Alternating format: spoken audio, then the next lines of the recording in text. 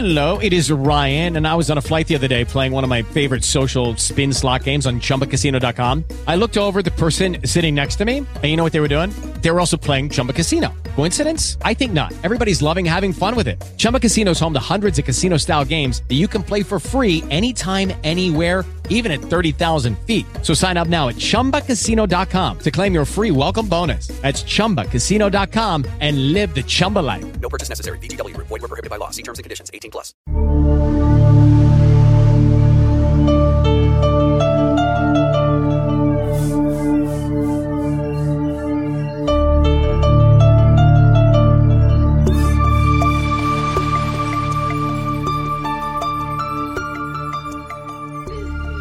Welcome to Mysteries Abound, a collection of stories about the unusual, the strange, the perplexing, and the downright odd.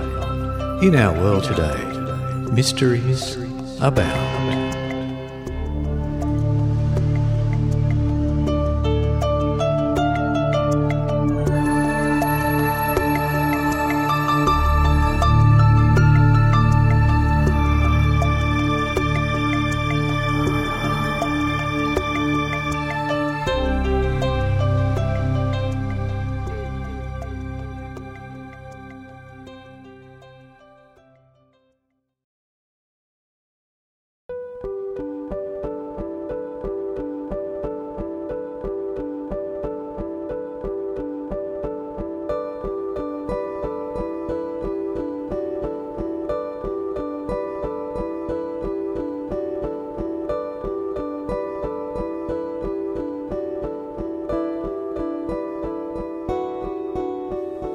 Welcome everyone to episode 21 of Mysteries Abound. I'm your host, Paul.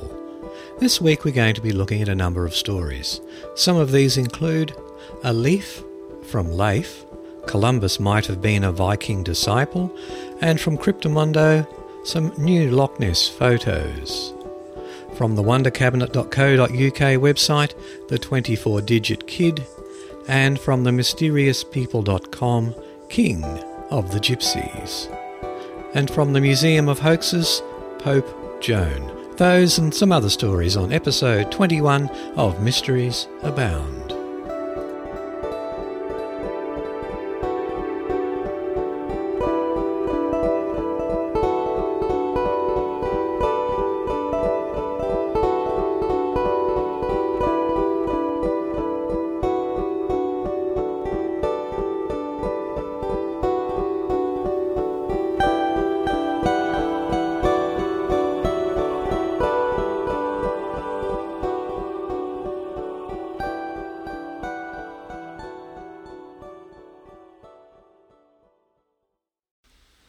The first article is just a little snippet of a thing, and it comes from the www.roadsideamerica.com website.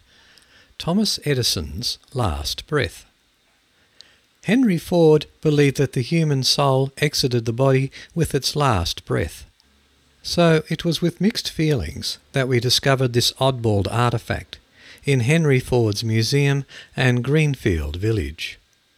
Ford somehow convinced Thomas Edison's son to sit by the dying inventor's bedside, clamp a test tube over his mouth, and then plug it with a cork.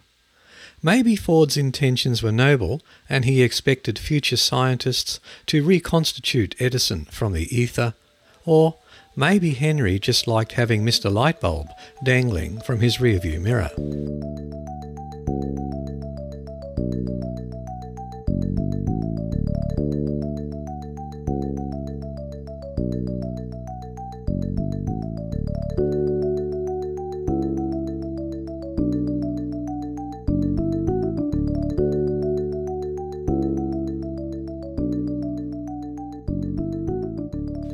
And the next article, which is a fairly short one as well, comes from the www.wundercabinet.co.uk website. The English translation is Cabinet of Wonders, but if you're looking for it on the internet, it's WNDERKABINETT, which is German, I imagine. And this one you might have seen on the news. It's about the 24-digit kid. I'm always impressed by polydactyly, but here is an interesting case of all the extra fingers being fully functional. According to doctors at St. Luke's Hospital, a baby born in San Francisco has 6 perfectly formed and functional fingers and toes on his hands and feet. The remarkable thing is not that he was born with the 24 digits, but the fact that all 12 fingers are fully developed and functional, and that additionally all 12 toes are working as well. Almost all previous such cases didn't have this functionality premise, so one can't actually say whether the boy is lucky or not. The term used to describe an occurrence such as this is polydactyly, and it isn't really uncommon for a genetic trait such as this to end up creating a couple of extra fingers or toes in a family genetic line. The odd part of the whole thing is that the baby was born with full functionality and looks to be able to go through life with extra fingers and toes. Kamani Hubbard's extra digits look so normal they weren't noticed at first, said his mother Mirioki Gross of Daly City. Extra digits run in the father side of the family, said Dad Chris Hubbard, but none have been so perfectly developed. Moreover, not even ultrasound showed the extra fingers and toes, and doctors said that the case is extremely rare and that because all additional digits are fully functional, that it isn't considered a disability or deformity. It's merely an interesting and beautiful variation rather than a worrisome thing, said Dr. Michael Treese. Imagine what sort of a pianist a 12-fingered person would be, or flamenco guitarist, or typist, he said. And as a little note from the author, I agree with the doctor. Celebrate the wonder of nature.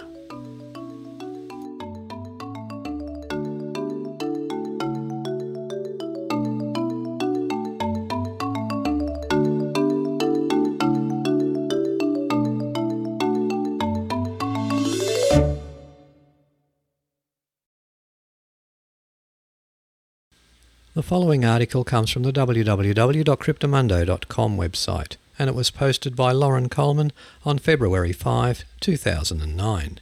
It's entitled New Loch Ness Photo, and if you go to the show notes at www.origins.info, and that's ORIGINZ for Origins, and click on the link at the top to the Mysteries Abound podcast, you can get the show notes. And on the link to this article, you'll see there are a couple of typically obscure photos of what possibly could be, maybe, the Loch Ness Monster.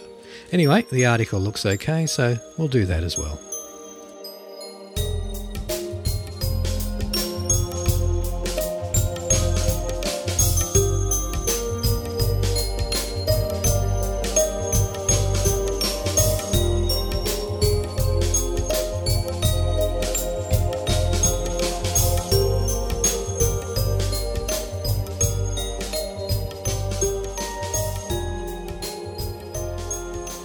And just to introduce the article, there's a little bit of information from the editor. Editorially, I feel I have correctly entitled this bit of breaking news with the headline above. As far as I am concerned, there is no definite proof or even claim that what is visible in this photographic image is a Nessie or one of the Loch Ness monsters. What it is, right now, is an image from Loch Ness, allegedly. Beyond that, what is it? And now comes the story. A couple enjoying a romantic weekend in the Highlands believe they may have had a close encounter with the Loch Ness Monster. Experts are now investigating this latest photograph, which was taken by accident, to establish if it is in fact the Loch's most famous resident. Ian Monckton from Solihull took his fiancée Tracy Gordon to a cottage in Invermorriston on the shores of the Loch to celebrate her 30th birthday. On their way back to the village at about 11 p.m, they pulled into a lay-by. The driver's window was wound down, and before the couple stopped their car, they heard a commotion in the water. Using the car headlights and the flash from his camera to check their footing on the rocky shores of the Loch, data analyst Ian unwittingly recorded this picture, which he hopes could be the elusive monster.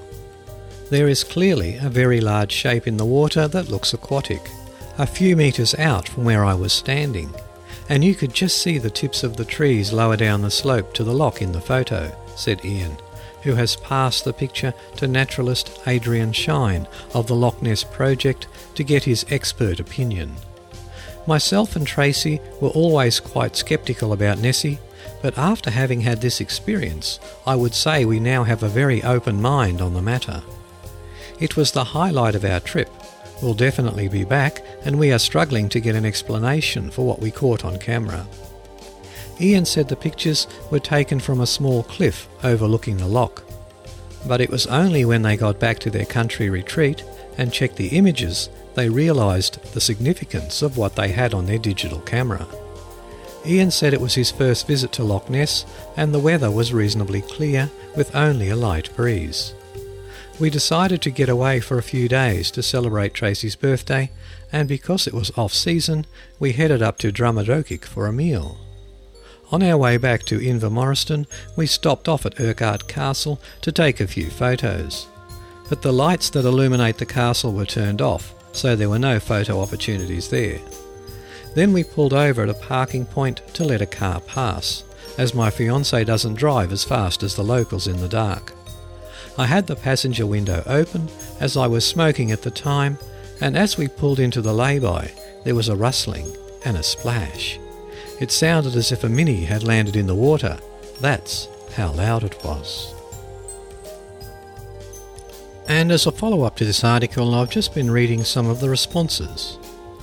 The first one I quite like is by Charbui. Blobness Monster.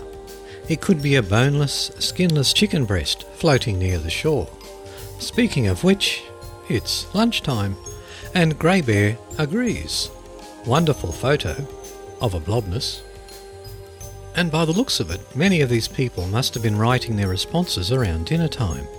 This guy says, go to any buffet here in Las Vegas and you'll see pans full of things that look like that, and that's by Coelacanth, 1938. Mystery Man writes, oh, I don't know, a leaf floating in the water, a piece of trash, 100 other things other than a Loch Ness monster. There is absolutely no reason at all for me to think that this is a photo of a large, unknown animal in the loch. So it looks like not too many people are believing what's in this article. Anyway, go to the website, have a look at the photo, and see what you think.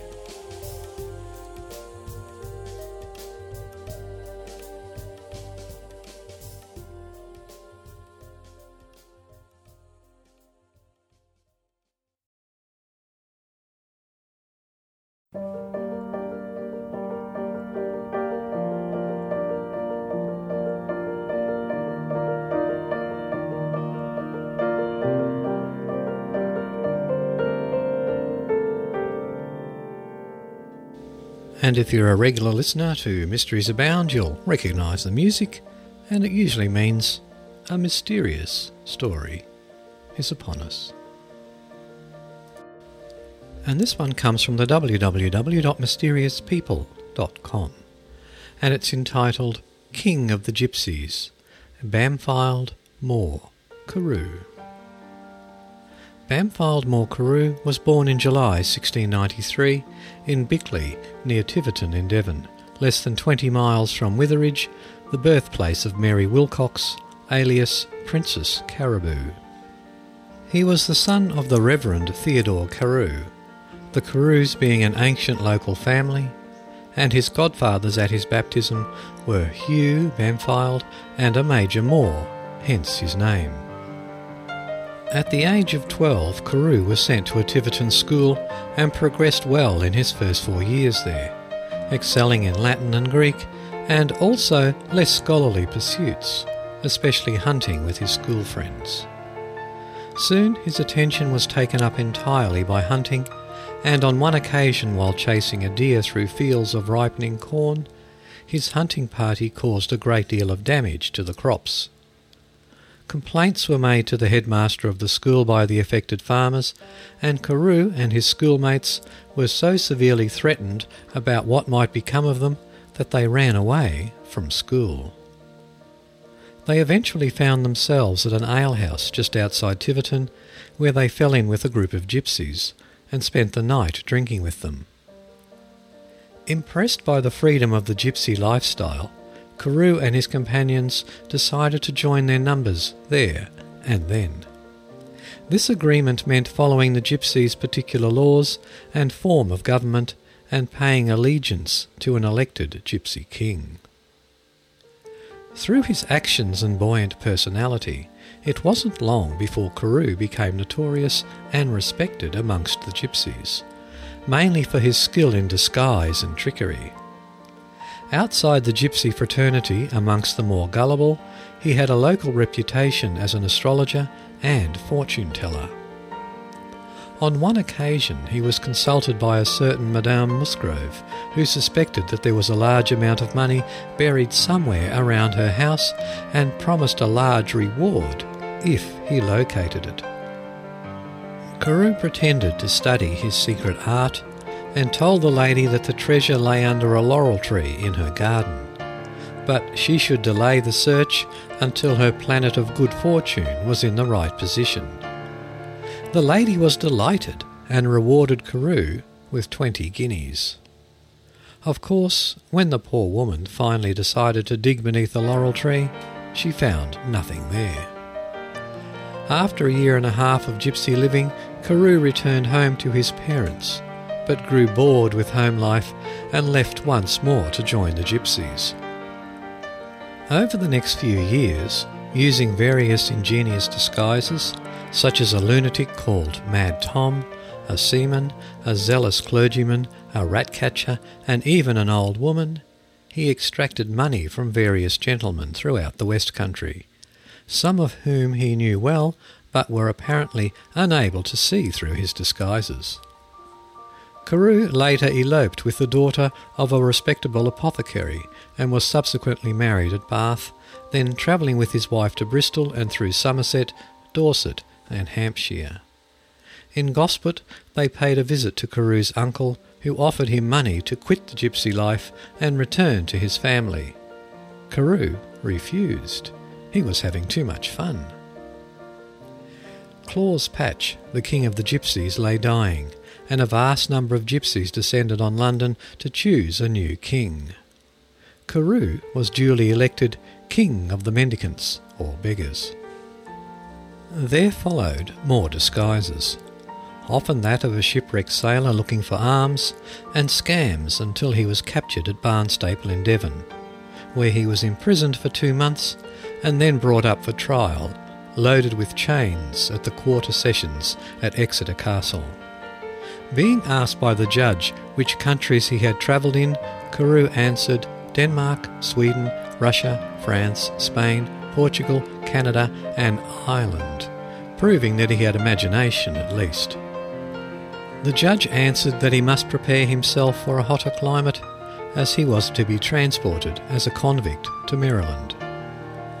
After an 11-week voyage, the prison ship arrived at its destination, and all 100 prisoners were ordered to tidy themselves up for sail the next day. The planters arrived next morning to view the slaves, and while a group of them were arguing over his purchase, Carew managed to escape into the woods. He was recaptured, whipped for his trouble, and like Henry Moore Smith, fitted with a heavy iron collar. He escaped again, and concealing himself in the day and travelling only by night, eventually met with a tribe of friendly Indians who released him from the neck iron. Carew left them and travelled through Pennsylvania in the guise of a Quaker, and subsequently as a sailor, conning money out of wealthy merchants, using various tall stories. He made his way to New York, at that time a city of around 7,000 inhabitants, and got a passage on a boat sailing to Bristol. But wary of rearrest in England, he pricked his hands and face with the point of a dagger, rubbed them in salt and gunpowder, and groaned in agony to convince those who tried to arrest him that he was suffering from smallpox. Again he travelled around the West Country, extracting money by begging, usually disguised as a shipwrecked seaman, and at Maiden Bradley in Wiltshire met an even more desperate-looking beggar than himself. They joined company and begged together through the town and at the house of Lord Weymouth, a local noble well known for his severe treatment of impostors.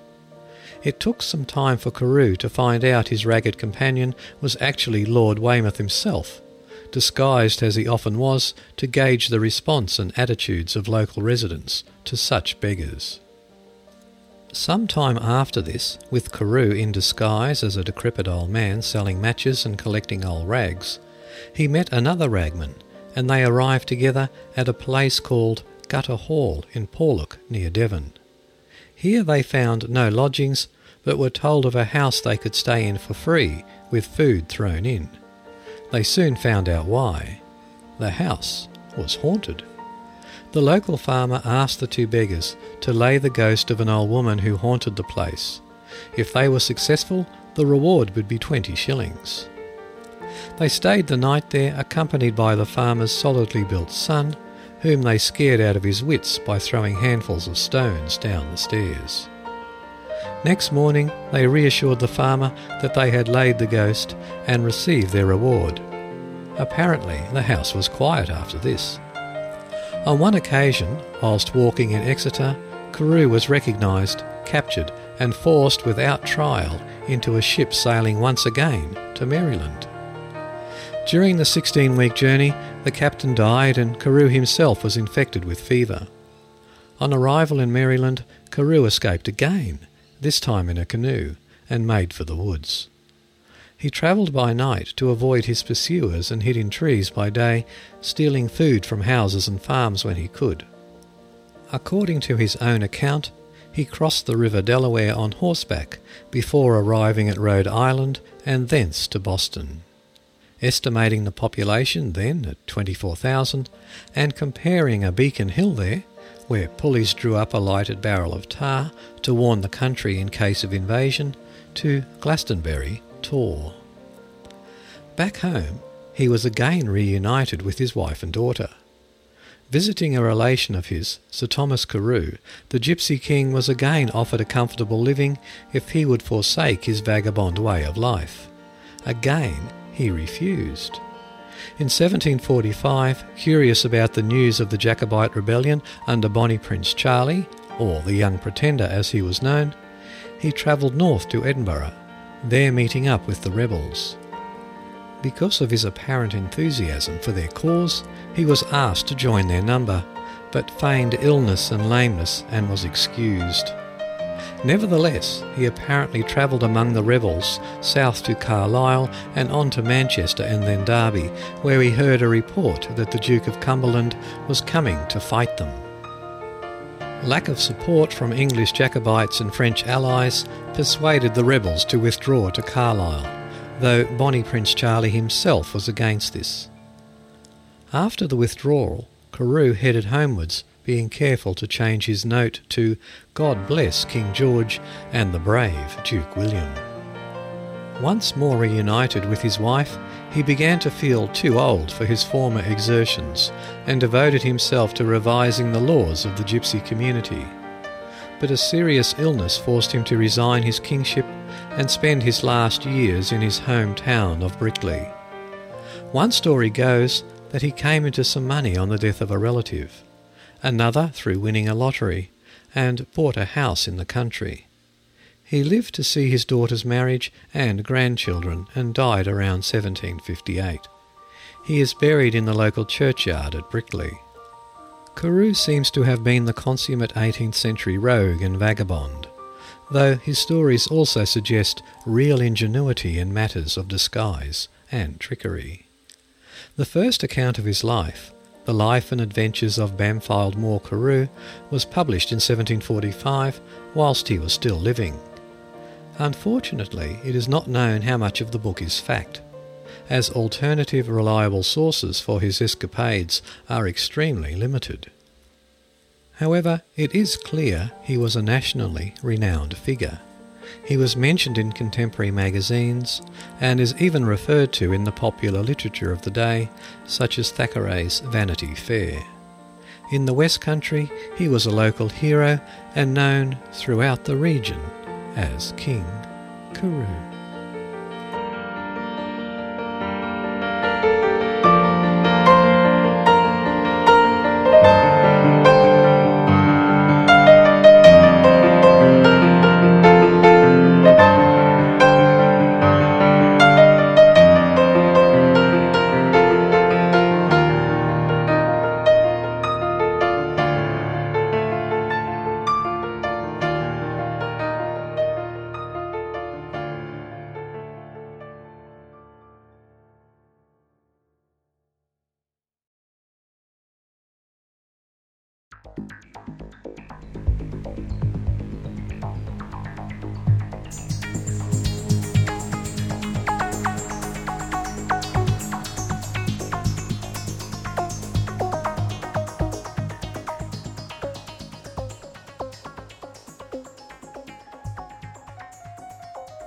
A leaf from Leif.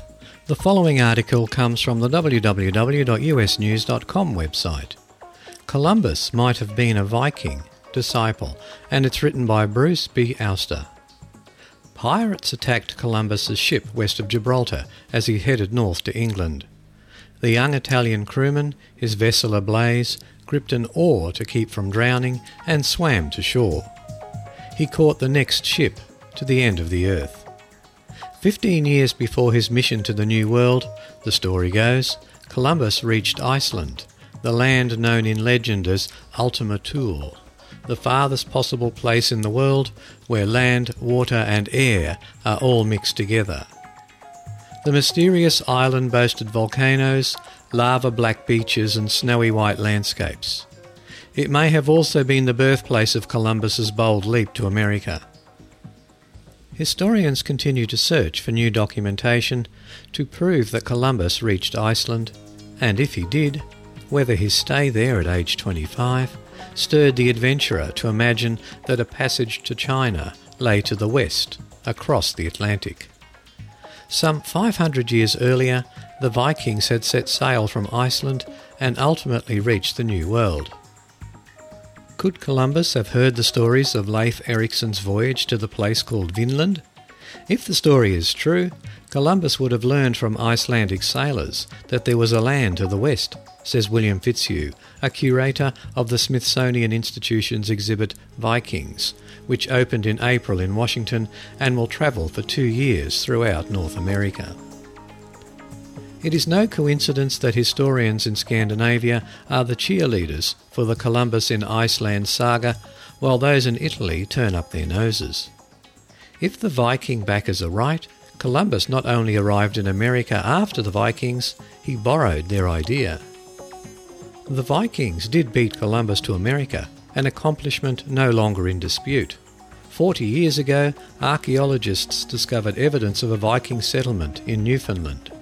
No other Viking sites have been found despite exhaustive and sometimes ridiculous efforts, but the ruins of the buildings discovered in Newfoundland confirmed the essential details of the Vinland sagas, the 2 oral tales that describe the journeys of Eric the Red to Greenland and Leif Erikson and others to North America. Scholars cannot be sure Columbus even reached Iceland. The case isn't ironclad because only one fragment of evidence from Columbus's day remains. The explorer's son, in his biography of his father, cites Columbus's memoirs, in which he describes the voyage of February 1477. For years, historians did not know what to make of that account. Many details were accurate. The winter that year was mild, so waters in the north were navigable. Others were wrong. Columbus badly misstates Iceland's latitude, but the errors, because they reflect the limited knowledge of the time, are now seen as proof of the memoir's authenticity. In 1484, just 7 years after he is believed to have stopped in Iceland, Columbus proposed to the King of Portugal that he could reach China by crossing the Atlantic. No single spark lighted the explorer's imagination. Before his voyage, Columbus would have known of Marco Polo's journey to China. He is also believed to have studied Ptolemy's Guide to Geography, a brilliant Roman-era work by the Greek astronomer who argued that the sun revolved around the Earth. His geography, though influential, vastly underestimated the size of the Earth. That led Columbus to believe a shorter route to China and India could be found to the west. Ptolemy's teachings may have only confirmed what he knew from the Viking sagas, that a westward passage was possible. That Columbus wasn't the first to America is unthinkable to many. Ken Fedder, debunker and author of Frauds, Myths and Mysteries, gets the most hate mail from Columbus lovers. I expect psychic archaeologists to get on my case, not the Columbus Appreciation Society, he says. Others suggest the Viking discovery had no lasting importance. It is unquestionable that the Vikings got there first, if getting there is all that matters, says historian David Henge, who analysed the journal of Columbus's first voyage. But Columbus catalysed settlement of the New World. Might the Vikings have the jump there too? New evidence being gathered by archaeologists may prove that the Vikings maintained elaborate trade relations with native North Americans for some 350 years. If the Norse were huddling in Greenland trying to survive, that's one thing, says the Smithsonian's Fitzhugh. But if they were exploring, meeting natives and trading, then that's a new chapter in American history that hasn't been explored. Paolo Emilio Taviani entitled his biography of Columbus, The Grand Design. But the adventures of Columbus and the Vikings, 5 centuries apart, suggest how both will and chance shape history. Columbus's design was grounded in error and miscalculation, but it succeeded brilliantly. Olafur Elgerson, a former board member of Ireland's Historical Society who believes that Columbus reached Iceland, thinks the visit could have been crucial. It might have given Columbus confidence to know there were lands on the other side of the ocean, he says. Perhaps that's why, when the crew of the Santa Maria nearly rebelled, afraid the winds would never turn and blow them home again, Columbus calmed them, then kept sailing west.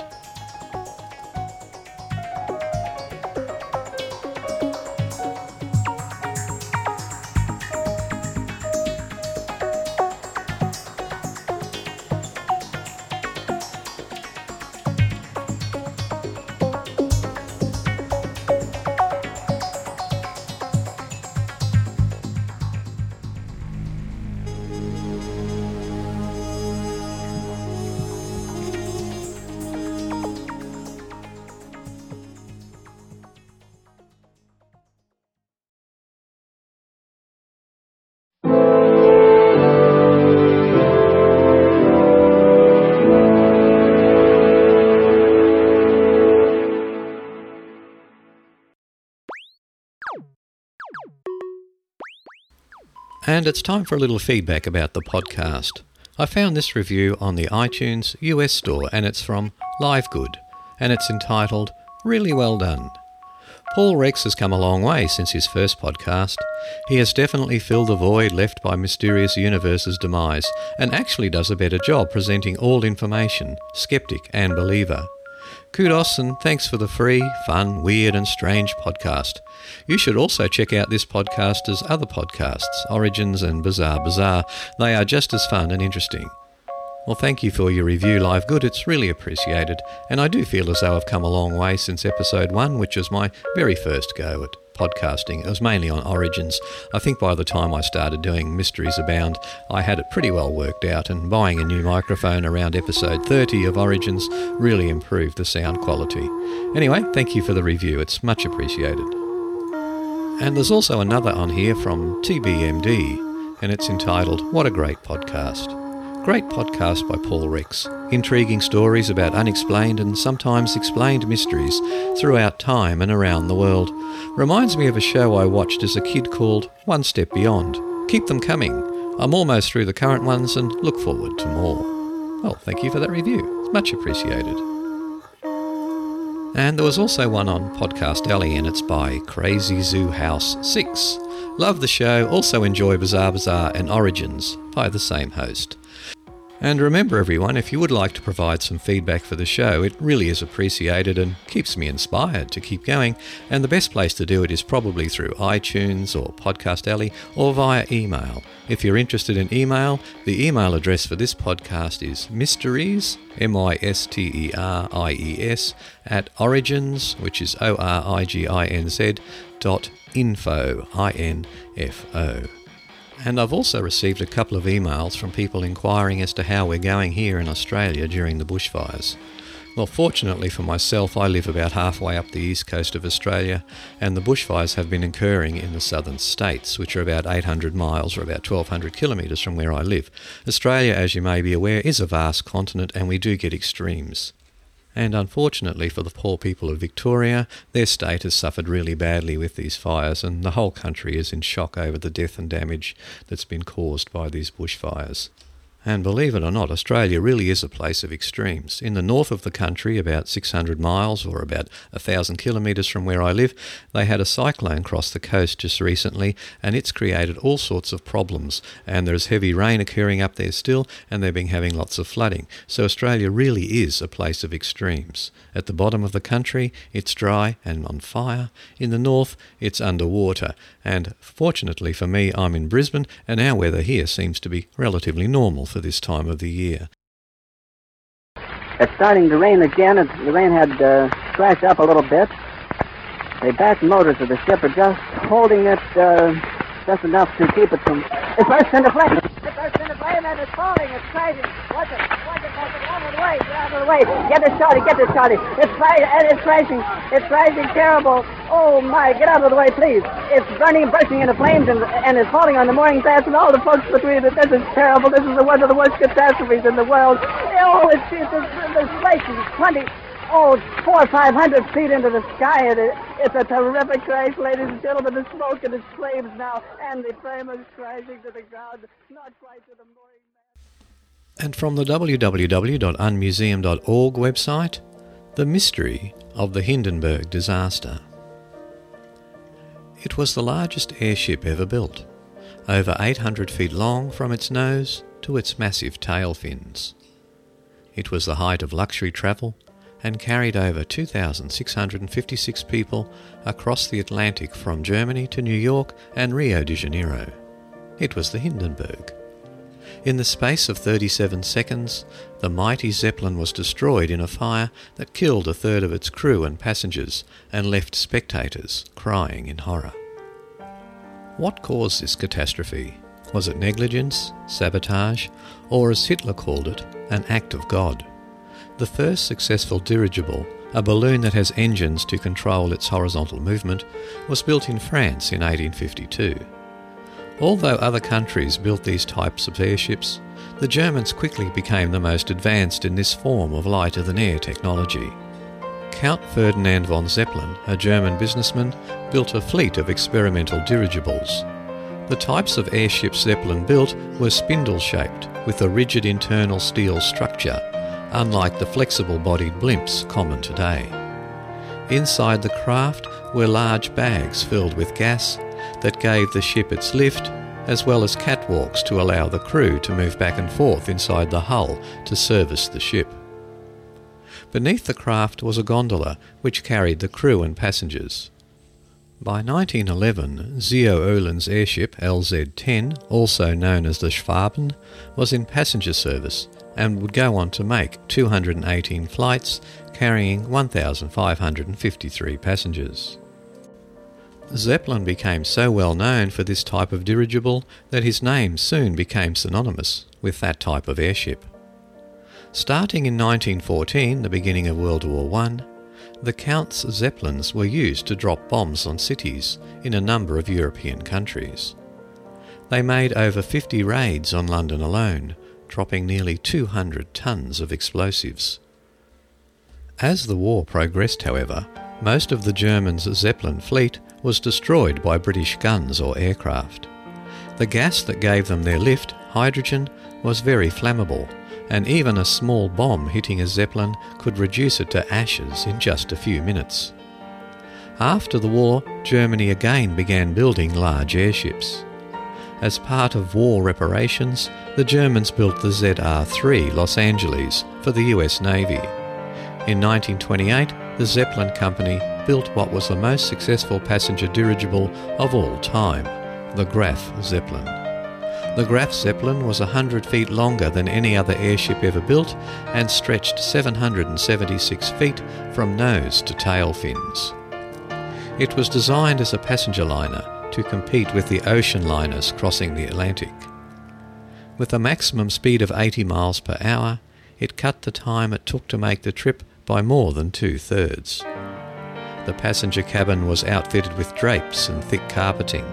Dinner was made by professional chefs and was served using silverware, crystal and fine china. Time magazine declared, "Certainly for transoceanic ships, the airship is the thing." The Graf Zeppelin was so successful that the Zeppelin Company planned a new airship, one that would be bigger, faster, and carry more passengers with more luxurious amenities. It would be named after a national hero who had been elected Germany's president in 1925. It would be called the Hindenburg. The Hindenburg was not only longer than the Graf Zeppelin, it was an extra 35 feet wide. This meant it had nearly twice the volume for lifting gas, 7,062,000 cubic feet, than the Graf Zeppelin. There was a reason for this.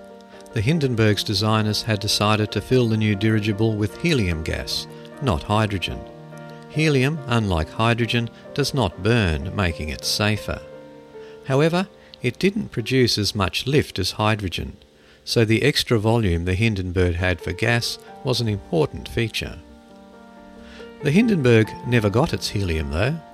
At that time, helium was difficult to produce, and the United States had a monopoly on the manufacture of it. When the Americans saw that Hitler was in power in Germany, they feared he would use the gas for military purposes, and therefore would not sell the Germans the helium necessary to fill the Hindenburg. The Zeppelin company was forced to redesign the ship for hydrogen and make changes to minimise the possibility of fire. Though it may seem strange to us today, back then the airship seemed to be the wave of the future in travel. At that time, crossing the Atlantic in an airplane was risky business. Planes could travel only short distances, carrying a minimum of weight, and required constant refuelling. To many, the Zeppelins was the natural successor to the ocean liner. The Zeppelin company planned that the Hindenburg would be the first of a fleet of airships plying the skies of the world. Even today, the Hindenburg remains the largest aircraft ever flown. Some of the smaller modern advertising blimps have a total length only slightly larger than the girth of the Hindenburg. If the Hindenburg stood on end, it would dwarf the Washington Monument. It could lift 112 tons beyond its own weight, an incredible amount for that time. Passengers enjoyed staterooms with private showers. The dining room served the finest food on blue and gold porcelain plate settings. The ship provided the passengers with a spectacular view along its windowed 200-foot-long promenade deck. One restriction the ship had, though, was smoking. Because of the hydrogen, smoking was only permitted in a special fireproof room. A one-way trip across the Atlantic cost $400 and took only 2 days. Flights began in 1936 with the airship making a total of 6 trips to Rio de Janeiro and 10 trips to New York, carrying a total of 2,656 passengers. In 1937 it made a trip to Rio, then returned to Germany. On May 3, 1937, the Zeppelin departed Frankfurt for North America, carrying 97 people. It would be the first trip to New York City that season. The trip went smoothly, and by 11:40 a.m. on May the 6th, the airship was passing over Boston. Landing at the Naval Air Station in Lakehurst was delayed due to bad weather, so the ship's captain, Commander Max Pruss, decided to linger over New York City, giving his passengers spectacular views of the Empire State Building, the Bronx, Harlem, Central Park, the Battery, Times Square, the Statue of Liberty and Ebbets Field, where a game was being played between the Dodgers and the Pittsburgh Pirates. At 4 p.m, the Hindenburg arrived over Lakehurst, but the weather was still worrisome. Commander Pruss decided to take the ship southeast until he hit shore, then north to Asbury Park, then finally inland back to Lakehurst. At 6:12, Charles E. Rosendahl, commanding officer of the Lakehurst NAS, sent a message to the Hindenburg. Conditions now considered suitable for landing. 11 minutes later, a stronger message followed. Recommend landing now. It was almost half an hour later, at 7 p.m, that the Hindenburg started its landing. It made a sharp turn to the left and approached the field. The Zeppelin was designed to be secured by its nose to a mooring mast that would allow the airship to move so that the nose always pointed into the wind. As the Hindenburg got within 700 feet of the mast, the engines were reversed, bringing the ship to a stop. Ropes were dropped to allow the ground crew to tow the ship into position. At this point, the Zeppelin was hanging about 275 feet off the ground. It was 7:25 p.m. On the ground, a radio reporter named Herbert Morrison was covering the airship's arrival, and his comments were recorded for posterity. It's starting to rain again. The rain had scratched up a little bit. The back motors of the ship are just holding it just enough to keep it from... It's burst into flame. It's burst into flame and it's falling. It's crazy. Watch it. Out of the way. Get it started. It's crashing. It's crashing terrible. Oh my, get out of the way, please. It's burning, bursting into flames and it's falling on the mooring mast, and all the folks agree that this is terrible. This is one of the worst catastrophes in the world. Oh, it's flaking 400 or 500 feet into the sky. It's a terrific crash, ladies and gentlemen. The smoke and the flames now, and the flame is crashing to the ground.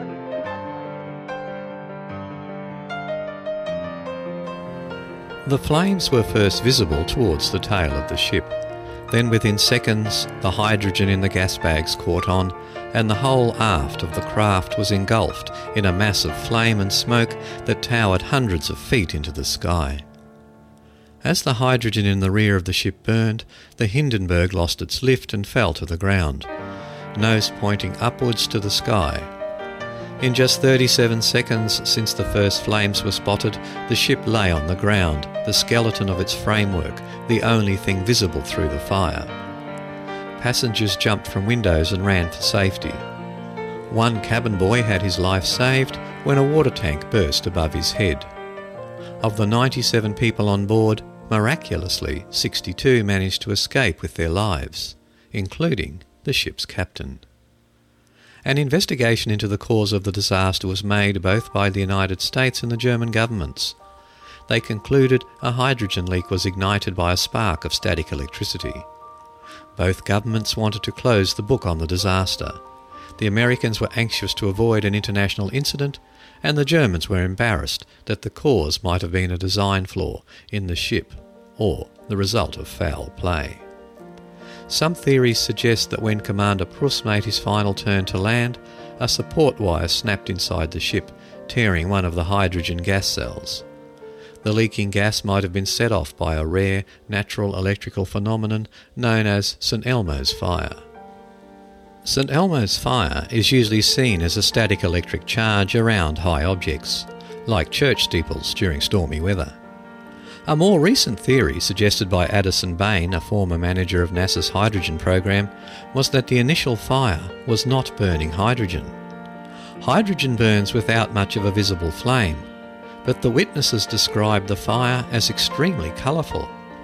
Bain thinks the doping solution used to stretch and waterproof the hull was responsible. The compound, a layer of iron oxide covered with coats of cellulose butyrate acetate mixed with powdered aluminium, is very similar to a mixture used to power solid fuel rockets. The Hindenburg was literally painted with rocket fuel, says Bain. Bain suspects that the Germans figured out the real cause, though they didn't want to admit they'd made such a dangerous mistake. The doping solution used on the Graf Zeppelin II, completed after the Hindenburg disaster, was changed to include a fireproofing agent, and the aluminium was replaced with bronze, which is less combustible. Bain thinks that the fire was started by a build-up of static electricity from the storm on the craft's surface and frame. When the mooring ropes, wet from the storm, were dropped to the ground, the frame discharged, creating an electrical differential between the frame and covering, which started the fire. Some of the crew that survived, including Commander Pruss, suspected the fire was sabotage. The Hindenburg was more than just a German airship. It was a symbol of German power and technical prowess. Hitler's government, which had helped pay for the Hindenburg's construction, had employed it for such jobs as making propaganda appearances over the 1936 Olympic Games in Berlin. Each of the huge tail fins of the Hindenburg wore the swastika emblem, the symbol of Hitler's Nazi Party. Officials had been concerned even before the ship reached New York that someone opposing Hitler might make a terrorist attack upon the craft. If a saboteur was at work, it must have been one of the crew or passengers. If so, that person may have placed a time bomb along one of the ship's internal catwalks. Most likely it detonated prematurely, or the saboteur did not count on the craft being so late at arriving and could not return to the bomb to reset the timing mechanism. Either way, the saboteur may have died in the resulting explosion. A bomb placed near the rear of the craft might have explained the initial flames reported by witnesses near the tail, as flames from the explosion rose up the gas ventilation shaft to burst out the top of its hood. The initial explosion would have ruptured the hydrogen gas cells, causing a more powerful second explosion and destroyed the craft. Several people have suggested that the saboteur might have been Joseph Spar, a passenger who survived. On several occasions, Spar had gone into the bowels of the ship to visit his dog in the cargo area. This might have given him the opportunity to place a bomb. Others suspect that Eric Spiel, an introverted crewman who perished in the fire, might have been the saboteur. Spiel was thought to have anti-Nazi leanings. There is no proof against either of these gentlemen and no real way of knowing if a bomb caused the disaster. One thing is for sure though, the destruction of the Hindenburg signalled the end of the great Zeppelin passenger liners. There was only one other vessel completed of that fleet of airships, of which the Hindenburg was to be the first ever built. This was the Graf Zeppelin too. At the start of World War II, it was brought into military service for a short time, then dismantled, and the parts used for the war effort. By the end of the war, the jet engine had been invented, and transatlantic passenger service soon was carried out with a reliability and speed that could not be matched by lighter-than-air aircraft. Memories of the horror of the Hindenburg disaster lingered on, killing any future for the large, rigid passenger airships.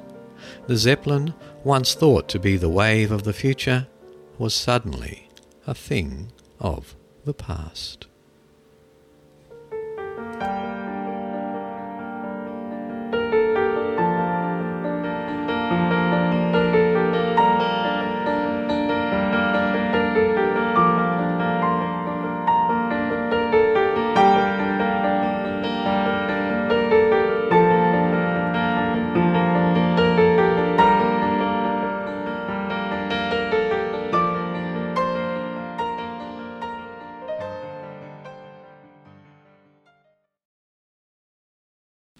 The following article comes from the www.museumofhoaxes.com website, and it's entitled Pope Joan. John Anglicus was a 9th century Englishman. He travelled to Athens, where he gained a reputation for his knowledge of the sciences. Eventually he came to lecture at the Trivium in Rome, where his fame grew even larger. He became a cardinal, and when Pope Leo IV died in 853 AD, he was unanimously elected Pope. As Pope John VIII, he ruled for 2 years until 855 AD. However, when riding one day from St. Petersburg to the Lateran, he had to stop by the side of the road and, to the astonishment of everyone, gave birth to a child. It turned out that Pope John VIII was really a woman. In other words, Pope John was really Pope Joan. According to legend, upon discovering the Pope's true gender, the people of Rome tied her feet together and dragged her behind a horse while stoning her until she died. Another legend has it that she was sent to a faraway convent to repent her sins, and that the child she bore grew up to become the Bishop of Ostia. It is not known whether the story of Pope Joan is true. The first known reference to her occurs in the 13th century, 350 years after her supposed reign. Around this time, her image also began to appear as the High Priestess card in the Tarot deck. The Catholic Church at first seemed to accept the reality of Pope Joan. Marginal notes in a 5th century document refer to a statue called the Woman Pope with her child that was supposedly erected near the Lateran. There was also a rumour that for some years the chairs used during the papal consecrations had holes in their seats, so that an official check of the Pope's gender could be performed. During the Reformation in the 6th century, the Catholic Church began to deny the existence of Pope Joan. However, at the same time, Protestant writers insisted on her reality, primarily because the existence of a female pope was a convenient piece of anti-Catholic propaganda. Modern scholars have been unable to resolve the historicity of Pope Joan.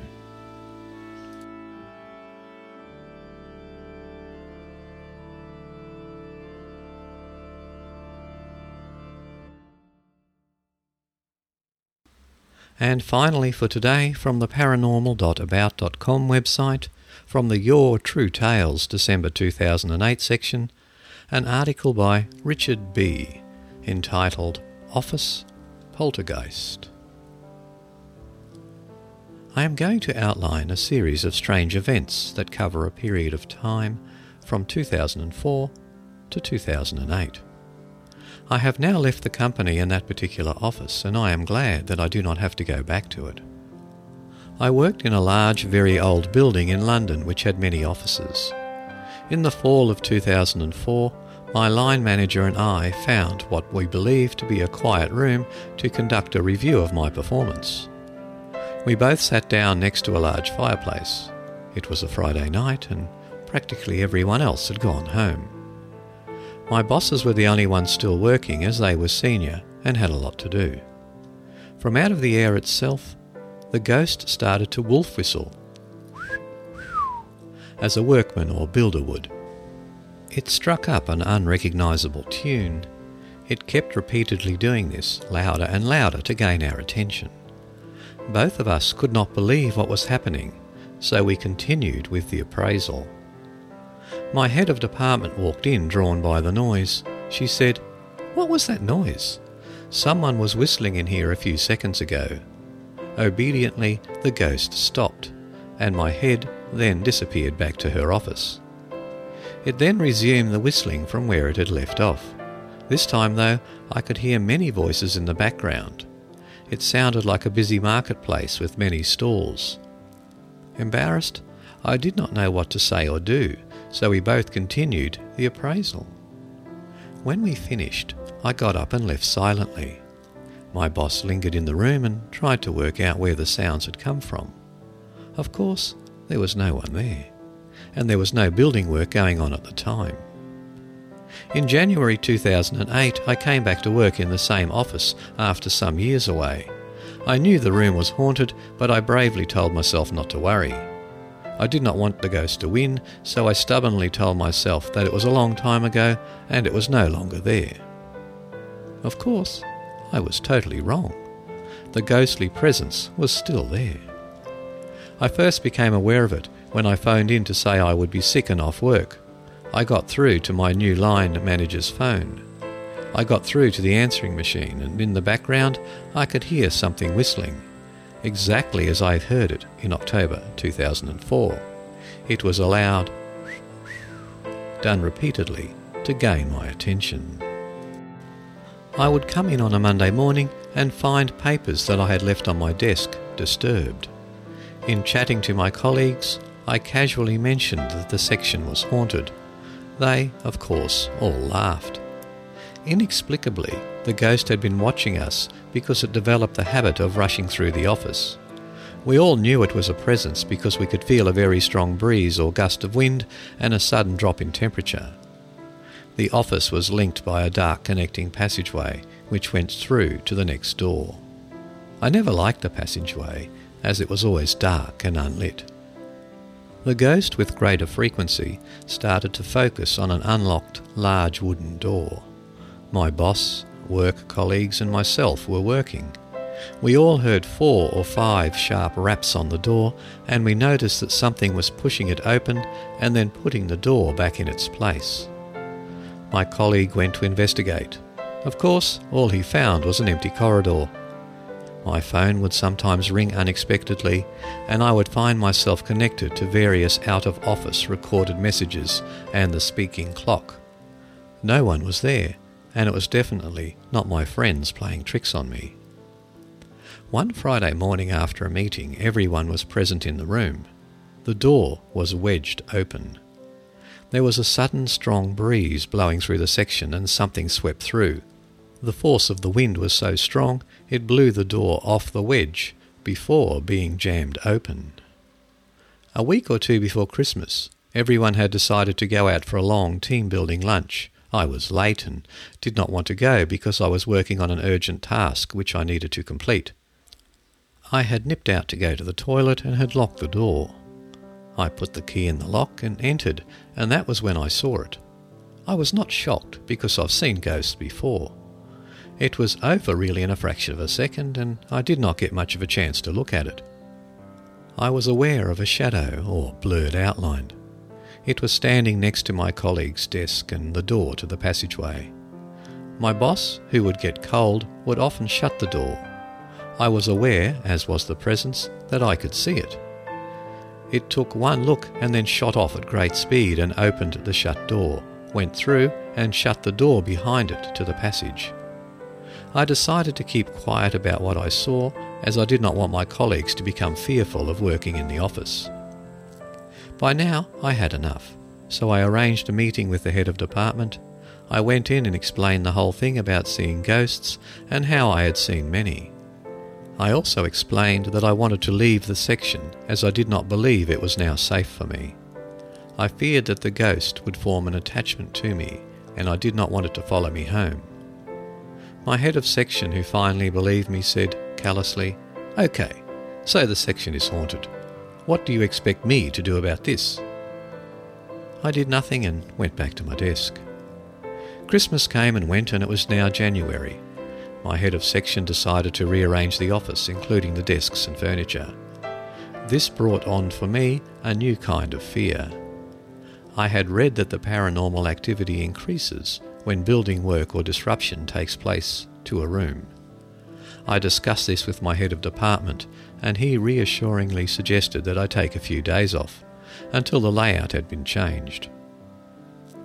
I returned to the office and all the desks had been moved. It was, of course, an improvement. A few days afterward, my colleagues on the other side of the room started to be curiously affected by the coldness. They would complain all the time that it is very cold in here, and they started to wear jumpers. They called out the heating engineer to fix the radiators, but the room remained very cold. They brought in a thermometer for a couple of days to measure the department. The head of the department, walking through the section, knew what was going on, but he would never let on to them. Some months later, I was required to stay late one Friday to get some urgent work done. This was the only time I could get it done, as I had been off work ill. Everyone had gone home and I continued to work. I forgot about the ghost, and the sense of urgency of the work distracted me from thinking about it. By now it was dark outside, and everyone had gone away for the weekend. I got on with my work and was well into it. Suddenly I was startled by the light above me, which suddenly failed. All the other lights in the room over everyone's desks remained on, except mine. I got up from my desk and walked over to the light switch. I flipped the light back up to the up position, and the light above switched on. There was, of course, absolutely nothing wrong with it. So whatever was in the room had flipped the light switch. I returned to my desk and resumed my work. As I sat there, I heard in my ears loud footsteps and banging in the long dark passageway that led to the next door office. I got up and went to look, and of course there was no one there. Completely freaking, caution got the better of me, and I hurriedly left the office. No amount of work or money could get me back. After that, I never stayed late again. Some weeks later, I was working in the office, and my head of section and I heard loud banging on what sounded like pipework. The noise was coming from behind me. I presumed at the time that it was workmen. My head of section said, "Do you hear what I hear? The loud banging?" I said, "Do not worry, it's only workmen." My boss replied, "It can't be. There are no workmen here. The wall behind you is totally thick. There is nothing there other than a thick, solid wall." Both of us fell silent and we resumed our work, as we wouldn't speak of this again. I eventually left the office and found work with another company. At home, 2 weeks after leaving, I came down the stairs and replayed the answering machine messages back. There was one that left me stunned and cold to the bone. There was a hissing and a lot of interference, and then a man's voice, which spoke in a harsh tone.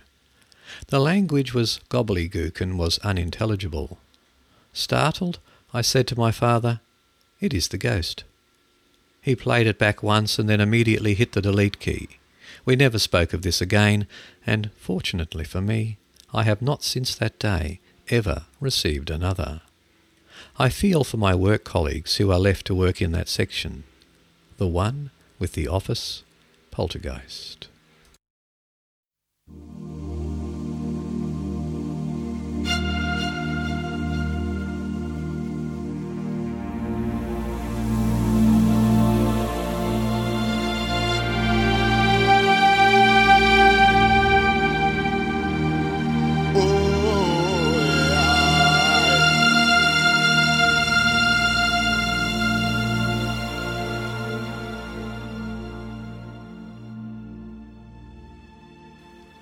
Well, that concludes episode 21 of Mysteries Abound. I hope you enjoyed today's podcast, and we'll come back and download episode 22.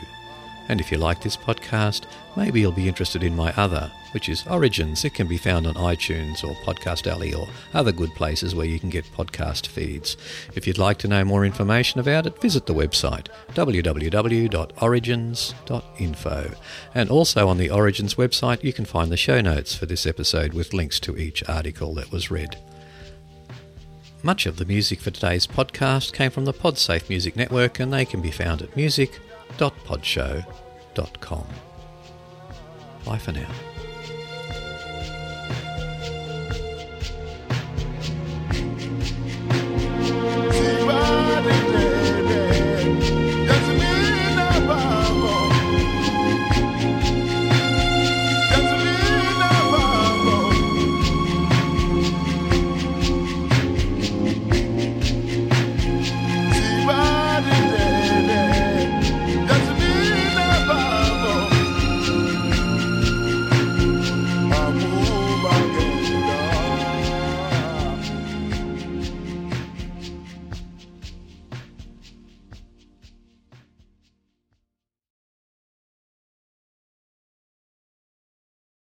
With the Lucky Land Slots, you can get lucky just about anywhere.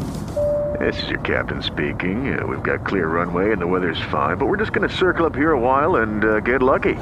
No, nothing like that. It's just these cash prizes add up quick. So I suggest you sit back, keep your tray table upright, and start getting lucky. Play for free at LuckyLandSlots.com. Are you feeling lucky? No purchase necessary. Void where prohibited by law. 18+ terms and conditions apply. See website for details.